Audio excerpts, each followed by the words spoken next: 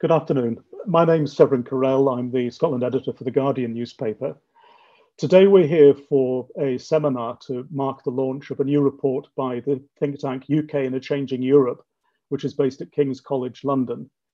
The report, which is called An EU Border Across Britain, Scotland's Borders After Independence, was written by Professors Katie Hayward and Nicola McEwen, who are two of our panellists today. Now, Nicola Sturgeon, Scotland's First Minister and leader of the Scottish National Party, has said that she wants to hold a fresh referendum on Scottish independence later next year. And Ms Sturgeon has said that joining the EU is a key objective for her government and for the Scottish National Party. This report investigates the impacts on the UK's borders and on Scotland's borders if an independent Scotland were to join the European Union.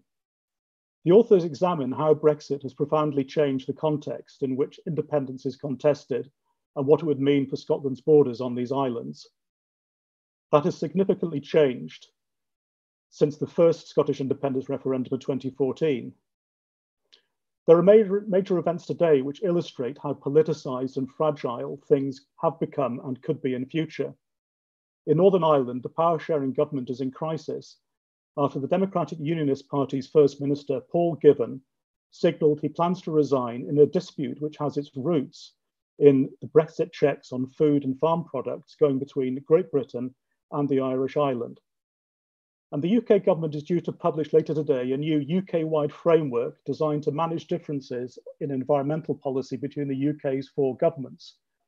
The Scottish government has already indicated it's unhappy with London's proposals because of other Brexit-related policies. So let me properly introduce today's panel. First, we have Katie Hayward, who's Professor of Political Sociology at Queen's University Belfast and a Senior Fellow of the UK in a Changing Europe think tank, where she leads a project on the future of Northern Ireland after Brexit. A prolific and internationally recognised expert, she was crowned Political Communicator of the Year by the Political Studies Association in 2019. Her colleague and co-author of the report, Nicola McEwen, is Professor of Territorial Politics at the University of Edinburgh, a founding co-director of the University Centre on Constitutional Change, and also a Senior Fellow of the UK in a Changing Europe. Nicola is a specialist on devolution and the impacts of Brexit, and was a Senior Fellow for the Future of the UK and Scotland Research Programme at the time of the 2014 referendum, when her research focused on the cross-border dimensions of Scottish independence. Graham Roy is a Professor of Economics at the University of Glasgow, a Dean of External Engagement and a Director of the Adam Smith Business School. Previously head of Alex Salmond's policy unit in the Scottish Government, Graham helped transform public knowledge of Scotland's economy when he became Director of the Fraser of Allender Institute at Glasgow University. And finally, we have Anand Menon, Professor of European Politics and Foreign Affairs at King's College London, and the founding director of the UK in a Changing Europe think tank, which is funded by the Economic and Social Services Research Council, Economic and Social Science Research Council, and the host of today's event. Anand is one of the UK's foremost analysts and political communicators on Brexit and its political impacts, particularly during the turmoil which gripped the UK government and Conservative Party immediately following the 2016 referendum. So each of the four panelists will be giving us 5 minutes just to sum up and begin today's conversation. First, Katie Hayward. Thank you very much, Severin, and thank you for chairing this panel. If there's one thing that the events in Northern Ireland over the past 24 hours tells us, it's that confusion about the purpose, nature, and responsibility for border checks and controls can lead to all sorts of troubles down the line. Our report is a small contribution towards avoiding such trouble in such an eventuality as an independent Scotland rejoining the EU, which we know is the plan, as Severin says, for the parties of the Scottish Government. We do this recognising the fact that Brexit hasn't just changed the contemporary relationship between the component parts of the UK, but also the prospect of the future relationship between them. A big part of being an independent sovereign state, as any Brexit supporter knows, is managing the borders of the state. In the scenario we consider here, Scotland's borders would become the external borders of the European Union. In some ways, this is helpful for prediction because we know from both being formerly in the EU and now outside it, what this means for border management. Back in the EU, Scotland's borders with the other member states will become softer. And if the protocol's in place, then its border with Northern Ireland will become softer than it is now too. This will bring benefits. At the same time, its border with England and Wales will become considerably harder. What does this mean? When we imagine a hard border, people tend to immediately envisage walls and fences. But as I often repeated on the case of the island of Ireland, pre-Brexit, the opposite of a hard border isn't an invisible one, but an open one. Put simply, moving something across a hard border requires overcoming more hurdles than across a soft one. These hurdles most obviously take the form of border controls. They include passport controls to manage the flow of people, safety and security declarations to help authorities assess risk prior to arrival, customs facilitations to prevent smuggling and ensuring duties are paid, and regulatory controls on standards of goods and services provided. The kind of checks that Minister Poots ordered to be stopped today in Northern Ireland are in relation to the most strict form of regulatory controls, namely sanitary, phytosanitary, and agri-food products. People don't like such controls in general because they're adding time and cost to cross-border movement. But border controls, we must remember, aren't just around trade and immigration. As we've seen post-Brexit, hurdles to border movement will be felt across a vast range of movements. For example, to take some examples from Northern Ireland, ATA carnets are needed for temporary export of sound equipment to accompany a band for a gig. The near impossibility of having a prize bull sent over to attend a show. The ban on the entry of seed potatoes or elvers, which I now know are baby eels. The vaccinations and certificates needed to accompany the family dog. You can imagine how a hard border hits border communities first, and how this can get complicated very quickly. This is why we focus in our report on the 3 fundamental principles of border management. To know what's crossing a border, that it meets the criteria for crossing and entry, and that it can be stopped if it doesn't. These 3 are interlinked. The more regulatory divergence there is between the 2 jurisdictions, the less sure you can be that a good meets the criteria for entry. The more data you have on what is crossing, the less you need to have at the border controls. And so we move from principles to practice. What is needed in practice can be summarized as 4 things. First, information. It needs to be submitted to authorities and processed and analyzed and responded to. Second, this requires resources. Just listen, for example, to the complaints of businesses about the time and training needed to complete customs paperwork. Third, it requires infrastructure. More than that, it requires space. The space we now know is needed for lorry parking, space for proper facilities for the drivers who are waiting, space for inspection of refrigerated goods, etc. Last but not least, good border management entails communication between officials in the multiple agencies involved, between authorities on either side of the border, between governments and officials, and between government departments and traders, port authorities, hauliers, and border crossers. As we are seeing today, a breakdown or conflict on any of these fronts can bring all sorts of problems. Thank you. Thanks very much, Katie. And now, Professor McEwen. Thanks very much, Sev. So it's been a joy to work with Katie on this report. I'd like to say that first of all, and to borrow from her expertise on watching all of this unfold in relation to Northern Ireland and the protocol and UK-Irish relations more broadly. And I think there is a lot for us to learn from the UK-Irish experience in the context of Brexit for what might be possible and what might not be possible in the scenario that we examine in this report. Now, we've made lots of assumptions in this report. We've assumed there will be a referendum. We've assumed that it would result in a yes vote. We've assumed that Scotland would negotiate independence from the UK and accession to the EU. None of these are predictions. We readily acknowledge that every one of those steps would confront sometimes significant challenges, hurdles in themselves. But we've assumed all of that to set that aside so that it enables us to focus on this one particular issue, which for now at least is an academic question, but could become a political question. What happens to Scotland's borders under independence in the EU? And as Katie outlined, we are quite specifically talking about borders plural. There's the border with the EU, which would open up again, which would provide free movement for businesses, workers, students, researchers, and remove the restrictions and barriers that were introduced by Brexit that we can imagine would create new opportunities, new supply chains, new labour market opportunities as well. But there is a proviso that we do include in the report, and that's that for trade going from Scotland to the rest of the EU, for now, most of that crosses through England. England would be a sizable land bridge between Scotland and its European markets, and that would present some logistical challenges. There's also Scotland's border with Northern Ireland, which, because Northern Ireland, under the terms of the protocol, is within the EU single market for goods, trade between Scotland and Northern Ireland has become a bit more difficult in the context of Brexit. Under our scenario, that would be easier as well.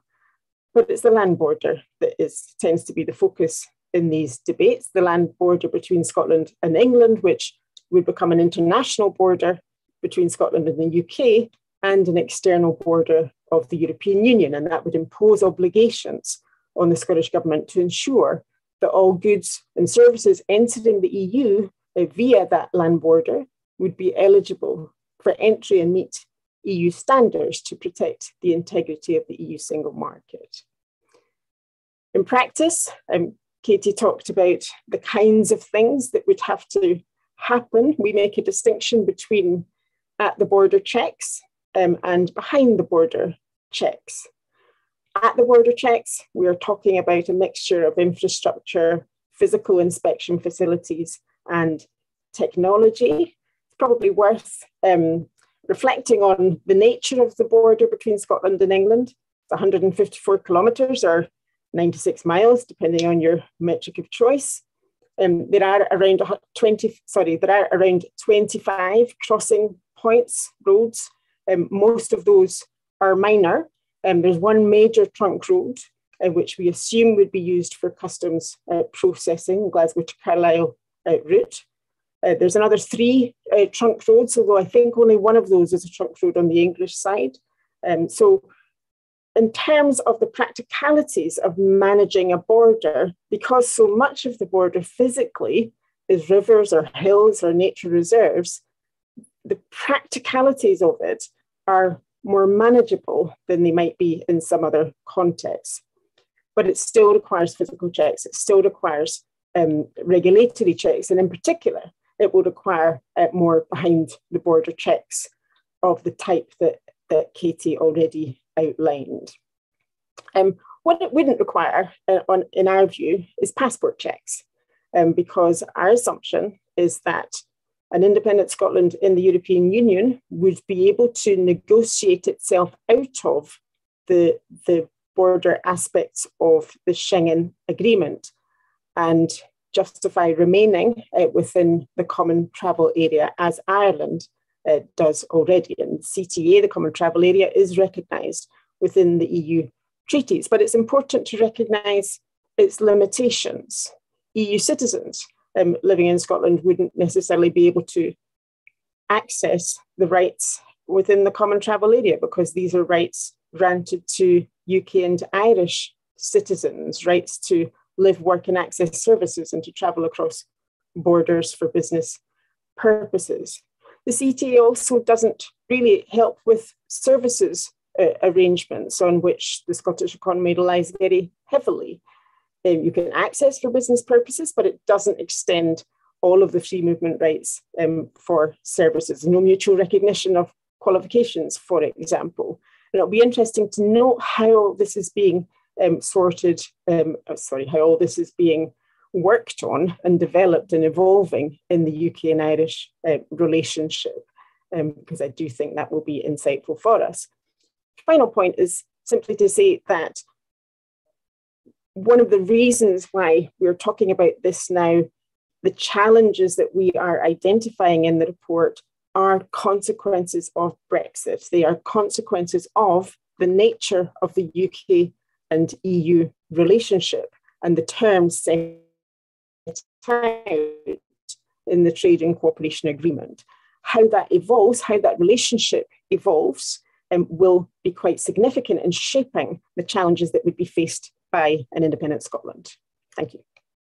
Thanks very much, Nicola. And now over to Professor Graham Roy.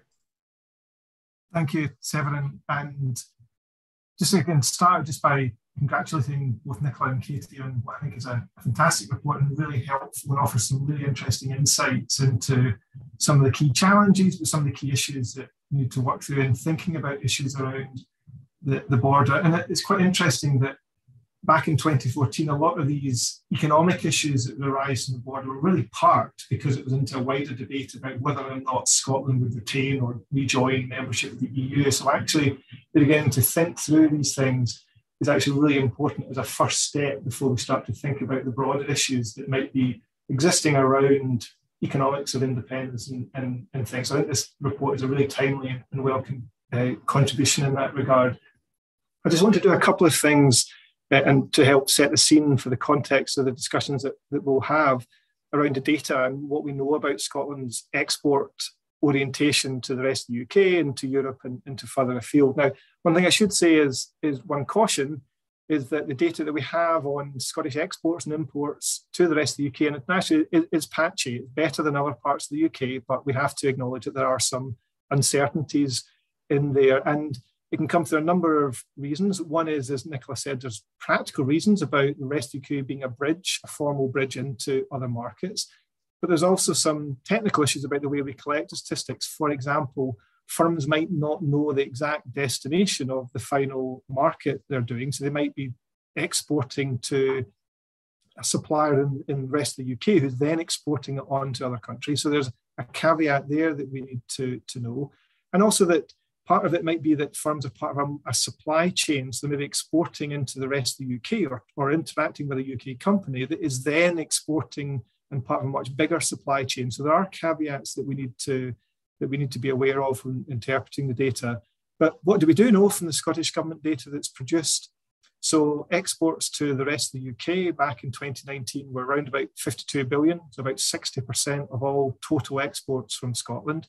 Exports to the EU were about 16.4 billion, so about 20%, just under 20% of all exports from Scotland. So clearly, the rest of the UK at the current moment in time is a much bigger market for Scottish exports than the EU and even indeed the rest of the world. One subtle point as well, which is sometimes lost but really important and builds on the point that Nicola and Katie said about the value of services here, is that what's really crucial about our exports to the rest of the UK is just how significant services are into that market. So actually, if you look at manufacturing goods, we export not that, pretty much the same to the rest of the UK in manufacturing goods as we do to the EU. It's around about £10 billion. Where the big differential in Scottish exports to the UK come through is through services.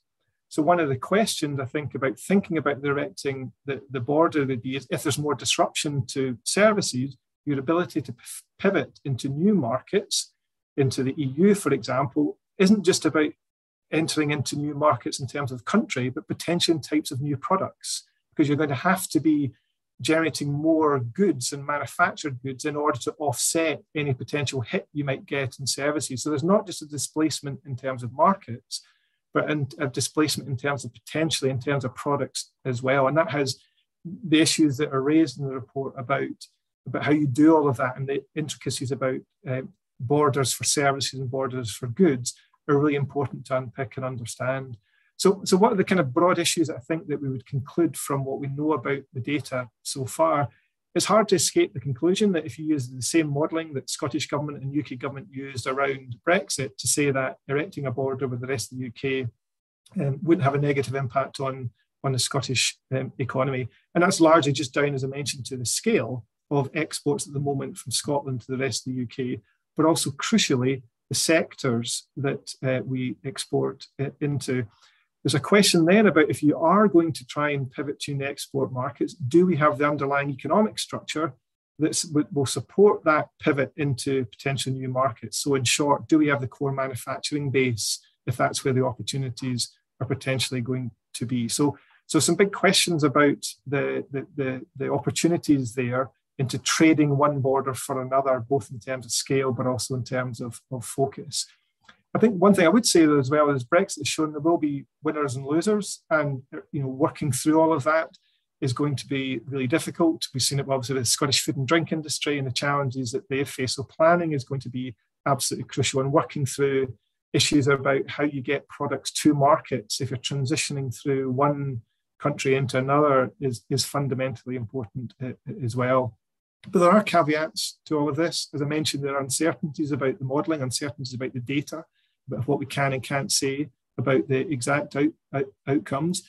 Much depends on what else. So Nicola has very eloquently said, what they're doing in this report is very much isolating the issue of the border. But clearly, when we're thinking about potential trading options for an independent Scotland, you open up lots of other questions about, would currency become a particular issue here? What levers might the Scottish government pull in order to make the economy more productive and more export oriented in the first place that might help offset any challenges around borders?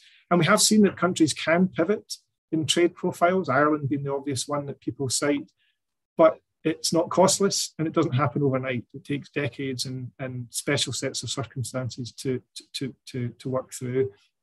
And I think the final point I would make in all of this is that if the very purpose of independence is actually to move away from the rest of the UK, so to depart from the UK in terms of employability, in terms of environmental, then you just make the challenges of that border issue more significant. And that's not to say it's not the right thing to do. If the very argument for independence is Scotland taking a different path to a UK that policymakers and voters don't want to be tied to because we don't like the decisions they're taking, then the quid pro quo of that is that border becomes harder as a result of that. So lots of really exciting and topical issues to speak through. And just once again, just to congratulate Nicola and Katie on what I think is a fantastic report. Thank you, Graham. And now Professor Anand Menon to sum up before we start on the Q&A. Thank you. And just to add my thanks to Nicola and Katie as well for putting out such a great report. I've drawn the short straw because I've been asked to talk about the future of the UK-EU relationship. And I mean, I don't know. I mean, it's so unpredictable and it keeps changing so fast. I mean, from the perspective of where we are today, a breakdown of the relationship and of the TCA can't be excluded. We don't know what the UK side is going to do. The future of the protocol is therefore far from certain. So the future of an independent Scotland relationship with both England and Northern Ireland in terms of borders is up for doubt, given that uncertainty. Ultimately, I mean, if you sort of can cast your eye away from the immediate, I think the future is going to hinge on politics. And whilst that future is shrouded in uncertainty, I mean, the two scenarios, I suppose, is Scottish independence happens under a Conservative government. Even here, of course, it depends on what kind of Conservative government under the leadership of whom. You could quite conceivably have the current Prime Minister in charge, or you could have an alternative. I mean, you can imagine a Conservative government. I mean, Graham was talking about divergence and what that means for borders. I mean, one of the interesting things about UK policy post-Brexit under Boris Johnson has been we haven't diverged in the way you might expect a Conservative government. We haven't created Singapore on Thames. We've created kind of de Gaulle on Thames. Divergence means having a more flexible subsidy regime that means we can throw money at industry, which isn't what you'd have predicted for a Brexit under a Conservative government. But you can imagine a Conservative government under a different leader, more ideologically committed to divergence for economic reasons, that moves away from EU regulations far more systematically. And that has implications not just for the UK-EU border, but will have implications there. Well, will have implications for the Scottish border because that will be an EU border. So I think you know, a lot depends on where a future Conservative government goes, if that's what we're dealing with. The other thing I would say, I mean, politically, the other interesting thing about the politics of all this is that what we're seeing for the first time, I think last October, for the first time, we saw a majority of Leave supporters disapproving of Boris Johnson's prime ministership. We're also seeing more and more people saying to surveys that Brexit is being handled badly. Up to this point, it's sort of been an assumption, and it was for a while my assumption, that Brexit was a go-to political issue that the government, if in trouble, could turn to. You know, if you've got a domestic problem, have a fight with the European Union and you'll rally the base. I'm not sure that's as true as it was, because of this apparent fraying of support from Leave supporters. So it might even become in the interest of a Conservative government to show that it had genuinely got Brexit done and resolved the outstanding issues. So that's the first side. I apologise for the fact it was incredibly unclear, but my thinking on this is incredibly unclear. But there are variations of Conservative government. I think we will see significant differences if Labour were in power. I don't think under the Conservative government, under any hue, there would be much in the way of steps towards building on the TCA for a variety of reasons, not least the fact that if the government wants to get Brexit done, it's to put Brexit behind us, not to open new negotiations with the EU. Labour have already said that they'll sign an SPS agreement with the European Union. Labour are interested in the mobility package that the EU offered in the March of 2020, which allows for visa-free travel for service providers for 90 days. I think they would move closer to the EU on that. I suspect they might revisit the decision on identity cards as well. One of the big, profound impacts of the decision on identity cards has been to prevent school kids coming on school visits over here. And that is something I think that Labour might move on. And the final thing where I think under a Labour government we might see some change, again, this hinges very much on the nature of a Labour government. But I think the one area we might see some change is on mutual recognition that Nicola touched on. I think there's far more appetite amongst some Labour frontbenchers to think in terms of improving the situation on mutual recognition, certainly than there is on the Tory side. It is interesting to me that we are now reaching the post-Brexit stage. I say post-Brexit in a loose sense, that you are seeing not just politicians on the Labour benches, but also trade associations coming up for suggestions for building on the Trade and Cooperation Agreement. The British Chamber of Commerce came out with some really interesting proposals a couple of weeks ago, which included not just things like customs facilitation, but also moving on VAT. And I think, you know, in the event that government starts listening to business, that is a very big if in the current climate in the UK, you might see some serious consideration of these sorts of measures to make borders slightly easier for businesses to deal with, and that in turn will have spillover effects for independent Scotland as well. I mean, there's a curious tension here, I think.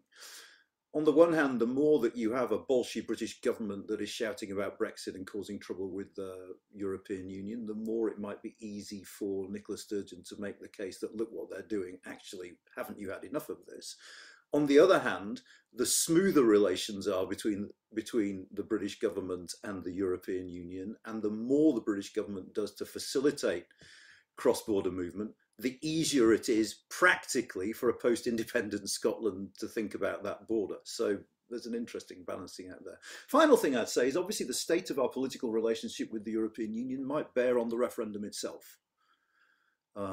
You know, if it's a situation of all-out daggers drawn between the UK and the EU, between London and the EU at the time of a Scottish independence referendum, there will be more loose talk on the EU side about how good it would be to welcome Scotland, and we can't blame them for wanting to leave.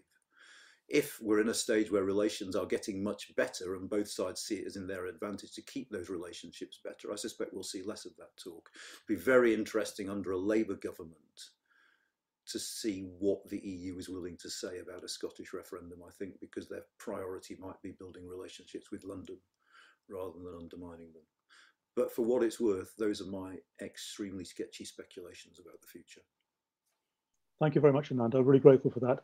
Now, we have a number of questions which have already come in using the Slido link, which is available as part of this seminar.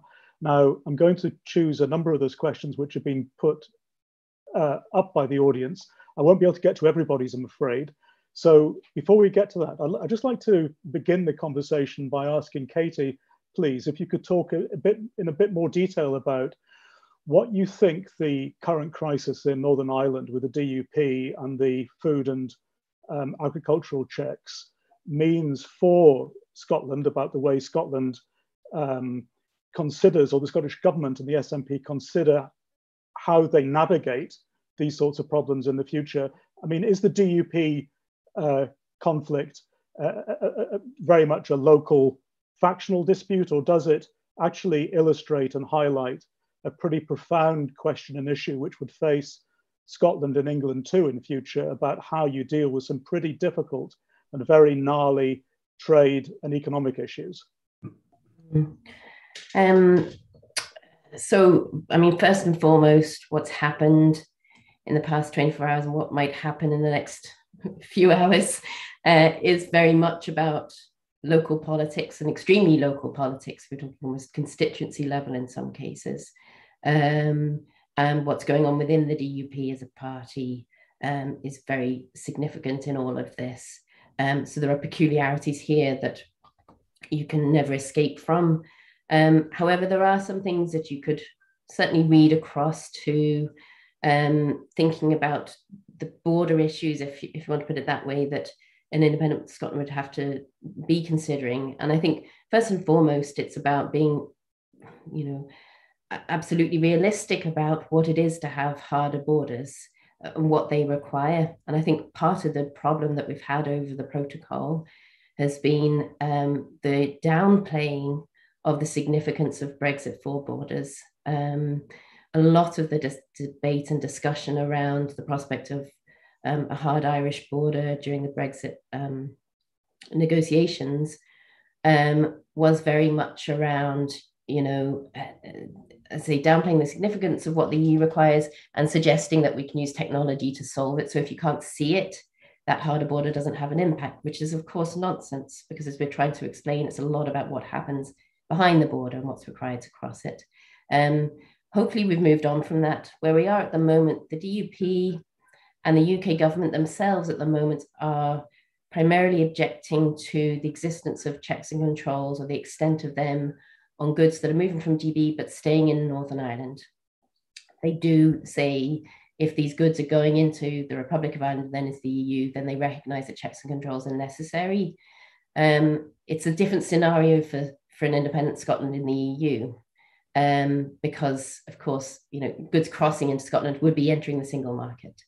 And so we have now come to the point where the UK government and even the DUP sort of recognise that some checks and controls have to happen on goods entering the single market. But a lot of the issue that we're seeing now, as I say, is around not addressing the fundamental point around the implications of, if you like, disintegration from the EU or from a union such as the UK, is the implications of disintegration for the borders and what that means for people way beyond traders themselves. Thank you, Katie. Now, look, I mean, one of the intriguing questions that all of this raises, I think, is whether or not these conflicts are actually testing and ironing out the sorts of conflicts which the Scottish government could avoid, because by the time, assuming that there is a referendum in 2013 and assuming that Scotland votes yes, and assuming that the Scotland and the UK government then begin the process of negotiating Scotland's separation from the rest of the United Kingdom, the conflicts with Northern Ireland, the conflicts between the UK government and the European Union, may actually end up with a resolution which presents a much easier set of answers. It's testing these questions before Scotland has to embark on this particular process. Can I ask Katie, and then Anand, and then Nicola, whether or not you feel that actually much of this could make life for the SNP and for the Scottish government easier rather than more difficult? Sorry, Sarah, in what sense?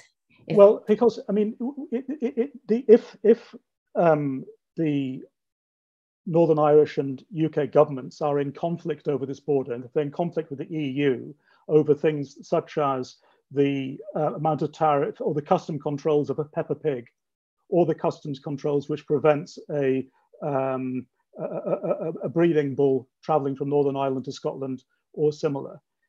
If these sorts of conflicts are, or the debates that are going on between the various governments are dealing with very core issues about how you make these processes as smooth as possible and as friction-free as possible, then by the time Scotland gets to have the same conversations with the UK government and possibly with Europe and indeed with Northern Ireland and Ireland, post a yes vote in a referendum, many of these, we now may have the answers to these problems. Because at the moment we don't have the answers, do we? No, we don't. There are two things I want to say before passing it on. One is that, you know, specific arrangements for Northern Ireland or means by which we may have mitigations, we already do, but further mitigations for movement of goods from GB into Northern Ireland. We say in the report how, you know, how unlikely it is that there will be similar mitigations for Scotland, England, given the particular circumstances here. But more generally, yes, you're right in that you know, even a big part of making borders operate smoothly is people being prepared for it, like knowing what to expect.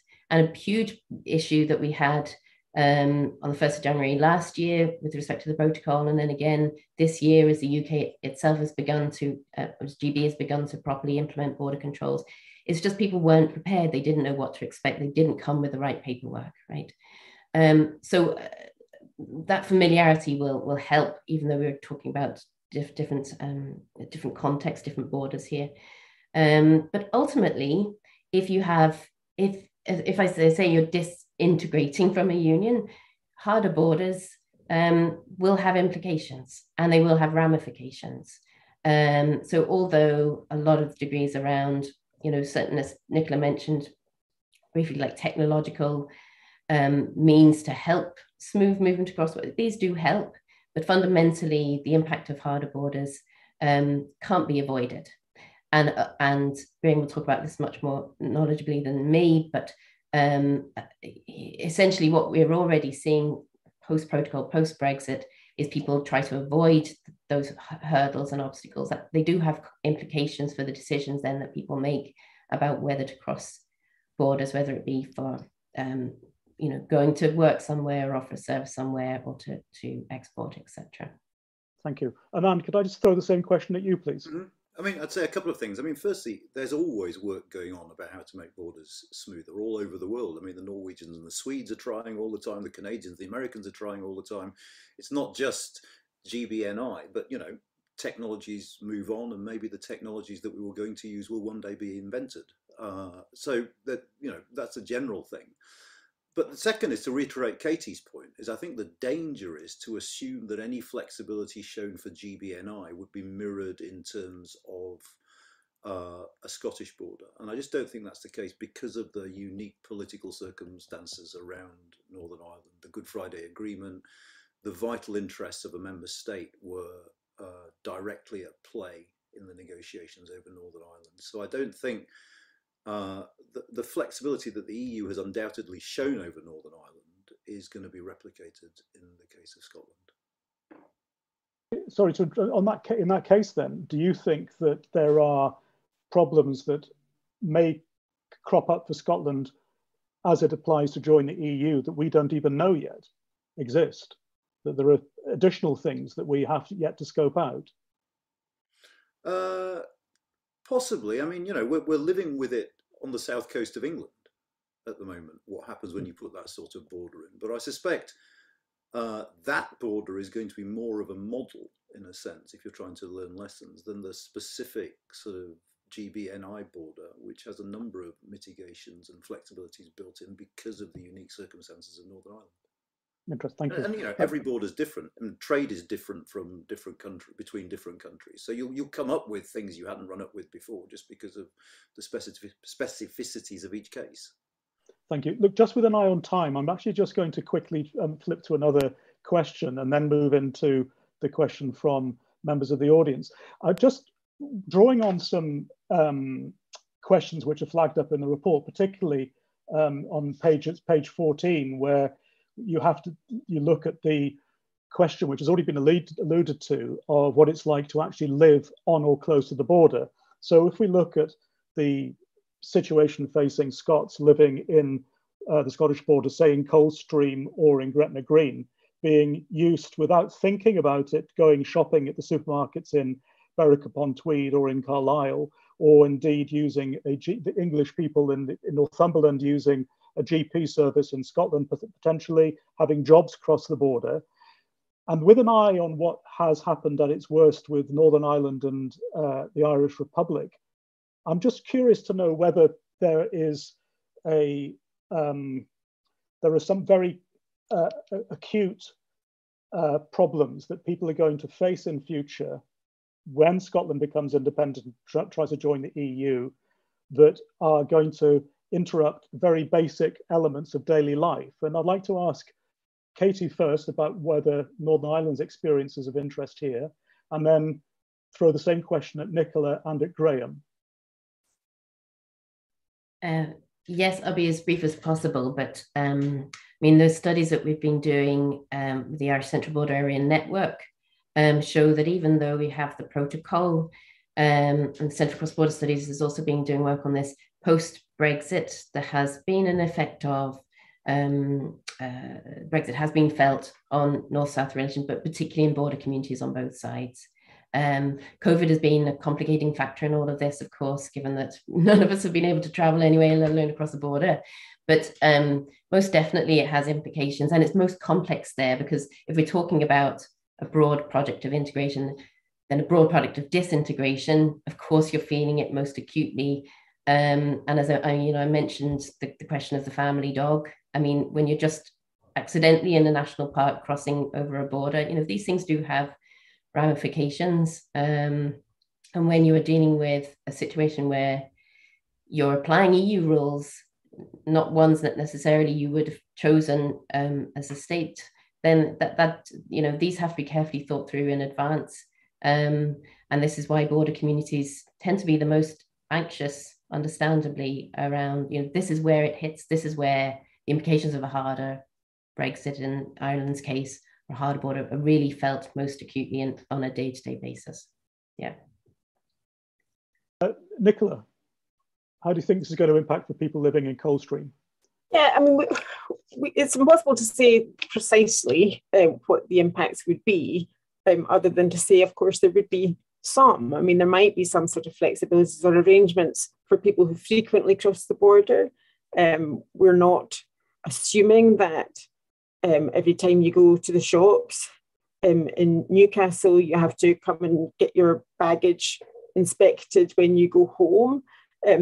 Katie will know more about this from other border communities than I do, and maybe want to comment on that specifically. But there would be some issues to be aware of. And I think the broader politics of this is quite important as well, because we are talking about communities in the borders, in the Scottish borders, who, unless things change between now and if this scenario unfolds, would be the communities that would be least likely to support independence. So I think there would have to be an awful lot of work done on the part of whoever was in Scottish Government at the time to offer reassurance, to offer support, and to guide people through whatever challenges independence would present for those border communities. But there definitely would be some. Can I just go back to a point that Katie mentioned in response to your previous question about downplaying? Because I think there is downplaying on the part of the SNP about the significance of the border challenge. And I have some sympathies. It's not a problem of their making. It's not a problem that they wanted, because they would much rather the rest of the UK at the time of independence was also within the European Union or within the single market. But nonetheless, it is a problem that would have to be faced. And I think what we learn from the Brexit process is the importance of acknowledging the challenge and being prepared for it. So ensuring that there are systems in place, ensuring that there is awareness and communication and support for anyone who would be affected, but also time. So Brexit happened at pace in the end. A lot of businesses were not prepared, were not given appropriate guidance, and there isn't really any need for that kind of rush. So my guidance or my advice would be that if you are going to do this, take the time that you need to get the systems in place. Or else you could just tweet saying, a minister could just tweet saying there is no such thing as the Anglo-Scottish land border. Graham, can I just throw this to you just now? And I wonder, hopefully this isn't too much of a clunky segue, but a number of members of the audience have asked about the common travel area and about the desirability for both England and for Scotland, and indeed Northern Ireland and Ireland, for Scotland to be part of the common travel area. How do you think, clearly there are huge issues about the amount of friction for trade and for business that a new hard border will introduce. But this question about mitigation, a question about trying to learn lessons and make it as friction-free as possible, presumably that's in everybody's interest, isn't it? Yes, and it's a short answer. A couple of things on the border, the locality of the border from an economic perspective is much less of an issue in Scotland than it is in Northern Ireland. Nicola was explaining about the feature of the Scottish border, but if you look at where the big macroeconomic centres, where the big economic centres of activity are, they're quite far removed from the border, and something that we sometimes overplay, where you might see policy variations leading to behaviour. So we had quite a lot of stories around when minimum pricing was going to come in, that people would be flooding down to Carlisle to stock up and come back, and there's no real evidence of that. Some even around income tax, the divergence between Scotland and the rest of the UK on income tax. There's no real hard evidence yet that you're seeing people basing their location decisions on that. So I think we've got to watch. We don't overestimate from an economic perspective the geographical element of the border, because I think for me, building on the point earlier about the services from Scotland's relationship with our UK is the bit that's really crucial for that. So the border is well behind, as Katie was saying, well behind the actual geographical border. It's the relationships there that are going to be really important. But I mean, the point about the common travel area, I think, opens up the broader issue that I think that is really important in all of this, and it's not something that's obviously was the feature of the report. But when we talk about borders and we talk about Scottish membership of the EU, obviously one of the big things there is about Scotland's population. And again, the issue of borders and trade is one part of a much bigger conversation about the economics of an independent Scotland. And we know that one of the big challenges that we face as a country, much more so than the rest of the UK, is our shrinking working age population and our ageing population of the long term. So, rejoining the European Union, if it provides an opportunity to potentially attract more migration, then is actually something which is a positive for Scotland's economy. So while we're talking about trade in this specific case, there are also some other issues as well, some that will be negative that are linked to the conversation we're having here, and some that will be positive. And the migration is the obvious one, which is a potential advantage of Scotland seeking EU membership post-independence relative to a closer tie with the rest of the UK. Thank you, Graham. Can I just go back to this point that was raised earlier, I think, by Nicola, that this idea that in terms of Scotland's trading links to the European continent, England is a significant bridge. It's the land bridge across which the vast bulk of Scottish exports, particularly obviously physical exports, are traded. And one of our questioners has asked whether or not Scotland ought to be putting really significant emphasis now on building direct ferry routes to the European Union. And you'd mentioned in the report, I think, that there are already in existence international rules and protocols governing the fact that goods that are transiting a country for which they are not the destination should be able to transit the country, tariff-free, as it were. Do you think, Nicola and Graham, that element of any future negotiations before Scotland even begins thinking about applying for EU membership, when it comes to a deal making with the UK government, that those kinds of friction-free trading processes are going to be, or transiting processes, will be absolutely essential. Graham, can I ask you first?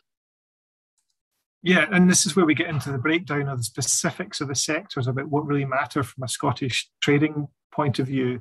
And as I said, the services being absolutely crucial in that relationship between Scotland and the rest of the UK, financial services, banking being the obvious ones. And there's an opportunity to then, of course, pivot potentially into the EU. But you're right in terms of the manufacturing part of it.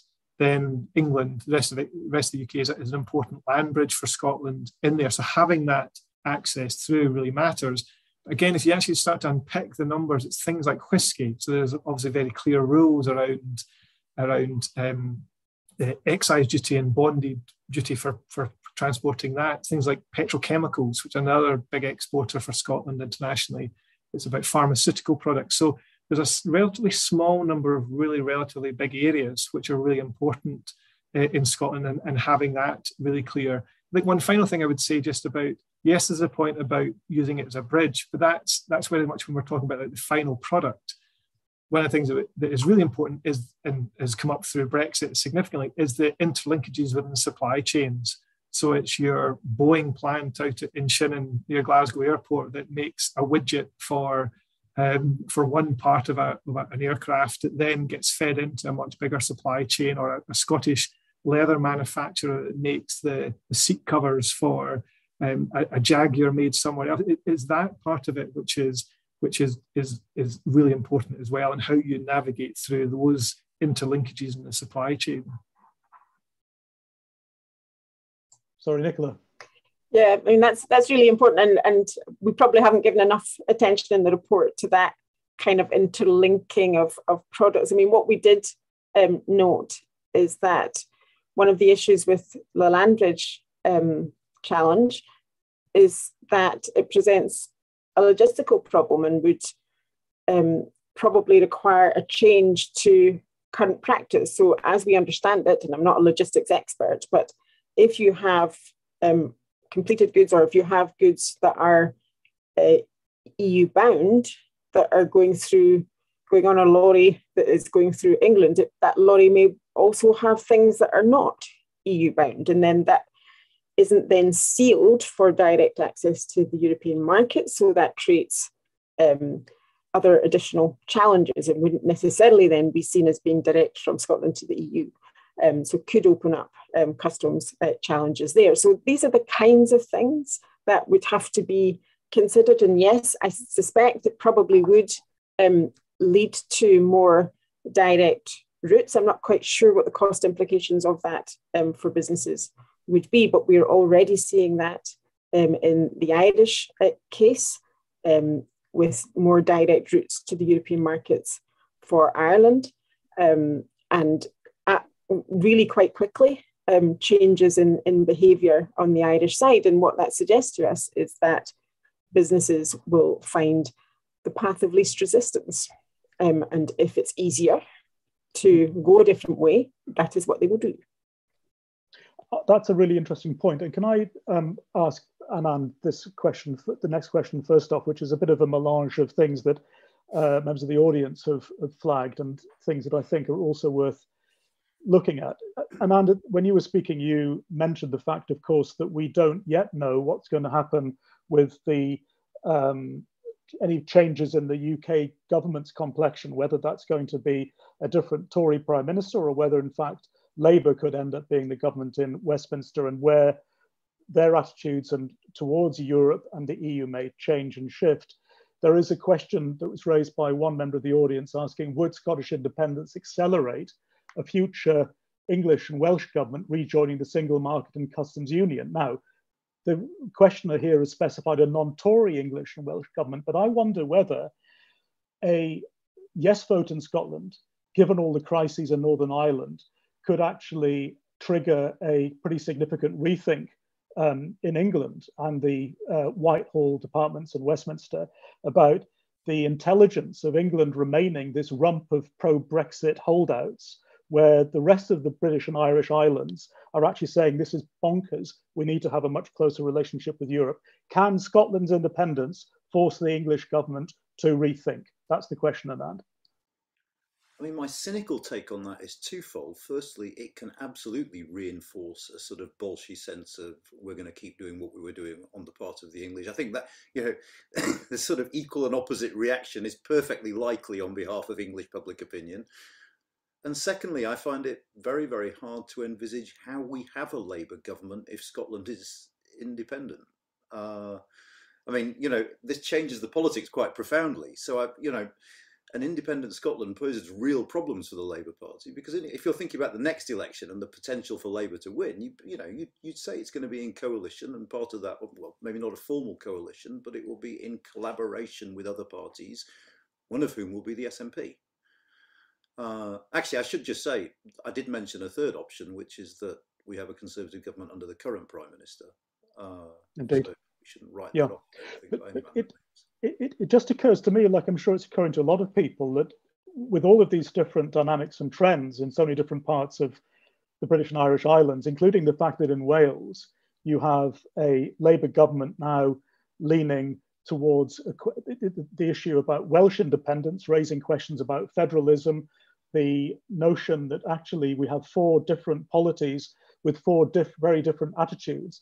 It's getting so messy now, potentially, that isn't it in the UK government and the British state's interests to try and be as ameliorative as possible and try and introduce more harmony rather than more conflict? Or again, am I being naive? Well, I mean, you could have made exactly the same argument on the 24th of June 2016, couldn't you? Which is, you've got four nations, they've divided in how they voted on this. So wouldn't you expect the British government to take a diplomatic and conciliatory attitude towards the others? And we all know what happened in the wake of that. So my answer would be not necessarily. I would say, you know, four politics, four nations has been the case since long before people started talking about it.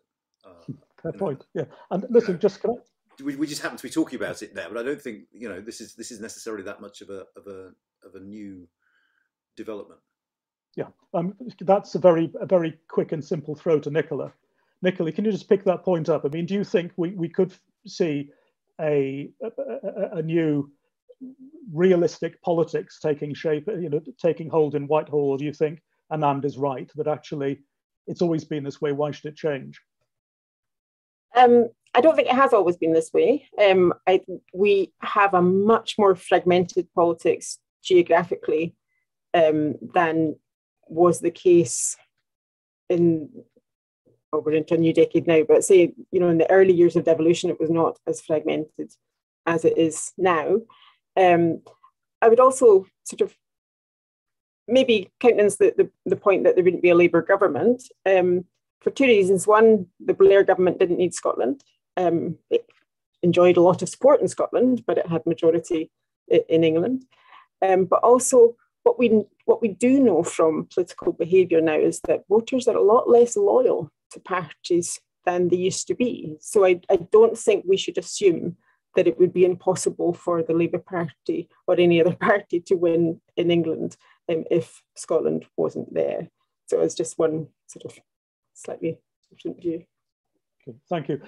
Can I just go back a couple of steps? Can I just ask all four panel members a very simple, effectively, it's a yes or no question, but clearly it probably isn't. Do we take it as read that after a yes vote in Scotland, assuming there is a yes vote, and the Scottish and UK governments start negotiations about Scotland's separation from the UK, that it is a given that that it's in everybody's interest for Scotland to be part of the common travel area in the British and Irish islands? Can I start with Nicola, please? Is it a given that will happen? It's definitely a given that that's what Scotland would want to happen. And I don't see a reason why a UK government would not want that to happen. It would have to be negotiated as part of EU accession, though, that Scotland could stay out of the Schengen zone and remain within the common travel area on a similar basis to Ireland. But I suppose one of the things that I would mention in all of this is what is in the UK government's interests, and that might be shaped by the politics of independence, how bitter things are, how the relationship is between the two administrations. But the rest of the UK trades with Scotland too. The rest of the UK population moves freely within Scotland too. So there would be interests and pressures, I think, coming from that side to try to ensure that there wasn't a hard border that would affect, or an overly hard border that would affect the interests of businesses on the other side of the border as well. Thank you. So, Graham, may I just go to you on that point, please? So just really to agree with, from an economic perspective, with Nicola's kind of final point there. I mean, there's no reason why, from an economic point of view, that the rest of the UK would want to have a constructive, positive relationship with an independent Scotland. And obviously the freedom of movement and the common travel area is absolutely crucial to that as well, because one thing that we know from economic history is persistence is really strong effect here. There are cultural ties, there are family ties. These are all things that bind together. So you might not change your political borders or international boundaries, but these remain, and these are really powerful, and they last for a long time. So again, that would suggest that, again, there's nothing to suggest why the rest of the UK would want deliberately not to support that. But as Nicola says, there's a lot of politics in that. So. Thank you. And Katie? Yes, although I would sort of have a note of caution around what the Common Travel Area does and can do. So again, before Brexit, there was an awful lot of focus upon the Common Travel Area and pointing to it and saying, well, you don't need to worry so much about the Irish border because of the existence of the Common Travel Area. And of course, we know the limitations of the Common Travel Area in terms of who it applies to, as Nicola's already mentioned, but also how it lacks a strong legal underpinning. And certainly it predated, obviously, EU membership. But EU membership went considerably further than the Common Travel Area did in terms of rights to work and study and access services. Yeah, sorry to interrupt, but it did crucially mean that Ireland didn't have to become part of Schengen, did it not? Yes. Which is an important point for Scotland. I mean, Scotland does not want to be part of Schengen, does it, really? A bad idea. As Nicola says, I don't think it's not the policy. The policy, as I understand, or the hope would be that the Common Travel Area, Scotland stay in the Common Travel Area, even though the EU expects that now of new members that they would join Schengen. But bear in mind too, the UK itself is developing its own, obviously, immigration rules, and they will have consequences for the movement of people. So again, something that adds friction within the Common Travel Area, and we're already seeing this around concerns around the Nationality and Borders Bill, of what happens to across the Irish border, in theory, if not in practice, around people who in theory should have completed an electronic travel authorization in advance, this kind of thing.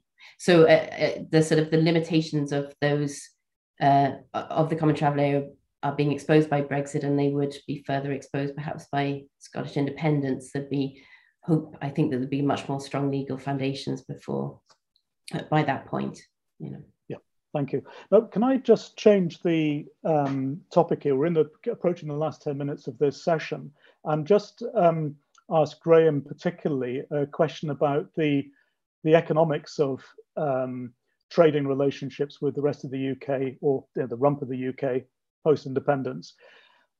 One of the things which is striking looking at Scotland's trade data is that Scotland does operate a fairly sizable trade deficit, in that its imports are greater in value than its exports. Depends which measures you use, but over the last couple of years, the deficit has been around 11 to 12 billion pounds, which, you know, is 16% of its exports last year, or 7% of its overall trade. I'm just wondering whether the problems that a hard border is going to present to Scotland when it comes to additional friction, additional rules, regulations, and so on, and barriers to trade, is going to make that trade deficit worse. How does one deal with that if we're designing a new set of relationships with both the rest of the UK and with the EU? So how long did you say we had? 10 minutes. So there's a number of things in that. So first, one big caution I should say is that the balance of trade, this balance of payments issue, is probably the bit that we know the least about in Scottish economic accounts, because we don't actually produce import data. So we can ask firms about how much are you exporting, but it's very difficult. And the Scottish Government, to be fair, have tried on a number of occasions to ask the other question, how much are you importing? So there's a really big caveat in all of that. So I think the question then becomes, I think, ultimately about what's your macroeconomic structure that you would potentially go under independence. So if you put up barriers, then that potentially means that you would have less opportunity to export into the rest of the UK, but potentially you could export more into the European Union if that's where you're going. The net effect is a bit which, if you look at the data at the moment, it would be very difficult in the short run to make up any offset from that. And what that then means for your overall economic position will then be the thing that will drive your import demand coming in as well. And that's where you get into big questions about Scotland's underlying economic position, which then impacts on things like currency choices and fiscal sustainability and all of that. So there's a whole host of big issues in there. But I think two things I would say is, one is what you're highlighting is just how you can't separate issues of trade out from broader conversations about the overall macroeconomic position and your currency choices and fiscal policies that you're doing. Secondly, the one thing I would say as well is that Scotland isn't unique in the UK in having an imbalance like that. One of the reasons that exists is because the UK is a heavily unequal economy, which creates these imbalances. So proponents of independence would argue that actually what you're highlighting is actually a weakness that's embedded into the current economic model we have at the UK. And they would argue that independence would give you a chance to reset that and break that. But there's big challenges in how you do that transition. So do you think there might be pressure on the First Minister of Scotland to replicate the policies that your former boss, Alex Salmond, had, to have very low corporation tax to try and attract inward investment and boost Scotland's economic production? I think, well, there's a big question about what's the economic model of an independent Scotland. And I think one of the things that we see that's changed quite a lot since 2014 is that a lot of the policy levers that the Scottish Government said back in 2014 they would pull, like air passenger duty, like corporation tax, are issues that they're not now talking about. So one of the questions would be, well, what is the model of the economy? What would you want to create as a model of an independent Scottish economy? What areas would you focus upon? And again, even that conversation can't then be separated from the discussion we're having today about borders. So what type of economy are you wanting to try and create, and where are the markets for the products that you're wanting to try and create? What's the type of currency that you're going to use, and where's the revenue that's going to flow in to maintain that currency, and the like. So I think there's a question that we've not had too much debate about post 2014. We've spoken a lot about the technical issues and about the need for a referendum, but actually, if you were to become independent, what would you do differently? And it's the bit that I think really will be really fascinating to see how that's answered. So just drawing together lots of the different themes that all four of you have been addressing, it seems to me that at the root of this, we have an extraordinarily complex political and structural challenge facing the Scottish Government and the pro-independence movement, that they have this endless process of triangulation, always trying to forecast and predict and judge what the impacts of different political complexions in different parts of the country are going to have, and different outcomes of different debates and so on and so forth. Can I just ask Nicola, do you think that, given the fact that this is fundamentally, first and foremost, a problem for the Scottish Government and the Scottish National Party to address, since it's their question that we are addressing, the question of Scotland becoming independent, what do you think are the key challenges? What are the 3 or 4 questions that you think Nicola Sturgeon and the Scottish Government need to address and answer when they go to the Scottish electorate in the next few months with their prospectus for independence? And that's independence with the EU being EU membership at some point in the future.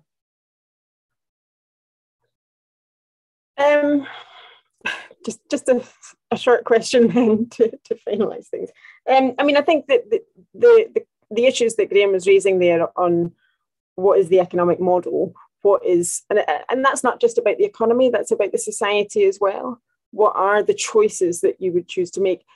The finances around independence are also different, in part flowing from Brexit, in part flowing from changes in oil revenues, in part a consequence of COVID. So all of that has changed the context in which these issues would be examined. The border, obviously, we've drawn attention to that one, and EU accession as well. So we talked before about downplaying issues around the border. I think maybe there's a little bit of downplaying issues around those negotiations to re-enter the European Union. So that's not to say any of this is impossible, but I think it's time now to be having an open debate. I don't think it is just an issue for the Scottish Government. I think it's an issue that we could all engage in. Ultimately, this will be a decision for the people of Scotland to make, if and when they are entitled or permitted to make that decision in a consensual way. But I think it's an issue for a set of issues for all of us to examine. If that is the choice that they make, what then? What are the choices that would have to be made? What are the scenarios that might unfold? What are the systems and processes that would have to be put in place? Because I think it would, irrespective of where you stand on this, whether you want it, whether you don't, whether you love it or loathe it, it would surely be in people's interest to ensure that if that is the decision that is taken, that it works as smoothly as possible. Thank you. And Katie, you're in the unenviable position, I would argue, of living in a country which has 3 or 4 different paradigms to deal with when it comes to the whole question about Northern Ireland's political and economic future. You've got your relationships with the Republic, you've got your relationships with the EU, you've got your relationships with Great Britain, and of course you've got your own internal political dynamics, conflicts, and conversations. Addressing this question about what you think Scotland might be able to learn from your experience in Northern Ireland, what do you think, as Nicholas says, the Scottish people should be thinking about, and what do policymakers need to think about when it comes to looking at what's happened in Northern Ireland? Well, first I should say, I do like living here. The complexity keeps me busy, apart from anything else. I think, well, first and foremost, I'll go back to that point around communication and information. So too much time was wasted with Brexit, with just not confronting the realities of the decision that was first posed in the referendum and then had been made. That would make an enormous difference to the outcome and most particularly to the political dynamics. But just to step back a bit, I mean, I think the realities of those difficult situations and that those various competing fields are very much facing Scotland in the here and now. So with the Continuity Act and the intention to continue to align as far as possible with certain EU rules, there are already those issues that Scotland needs to face around what UK divergence from the EU means for Scotland if it wants to continue to align. And there will be ramifications, therefore, fairly soon on for Scotland's businesses and citizens, etc.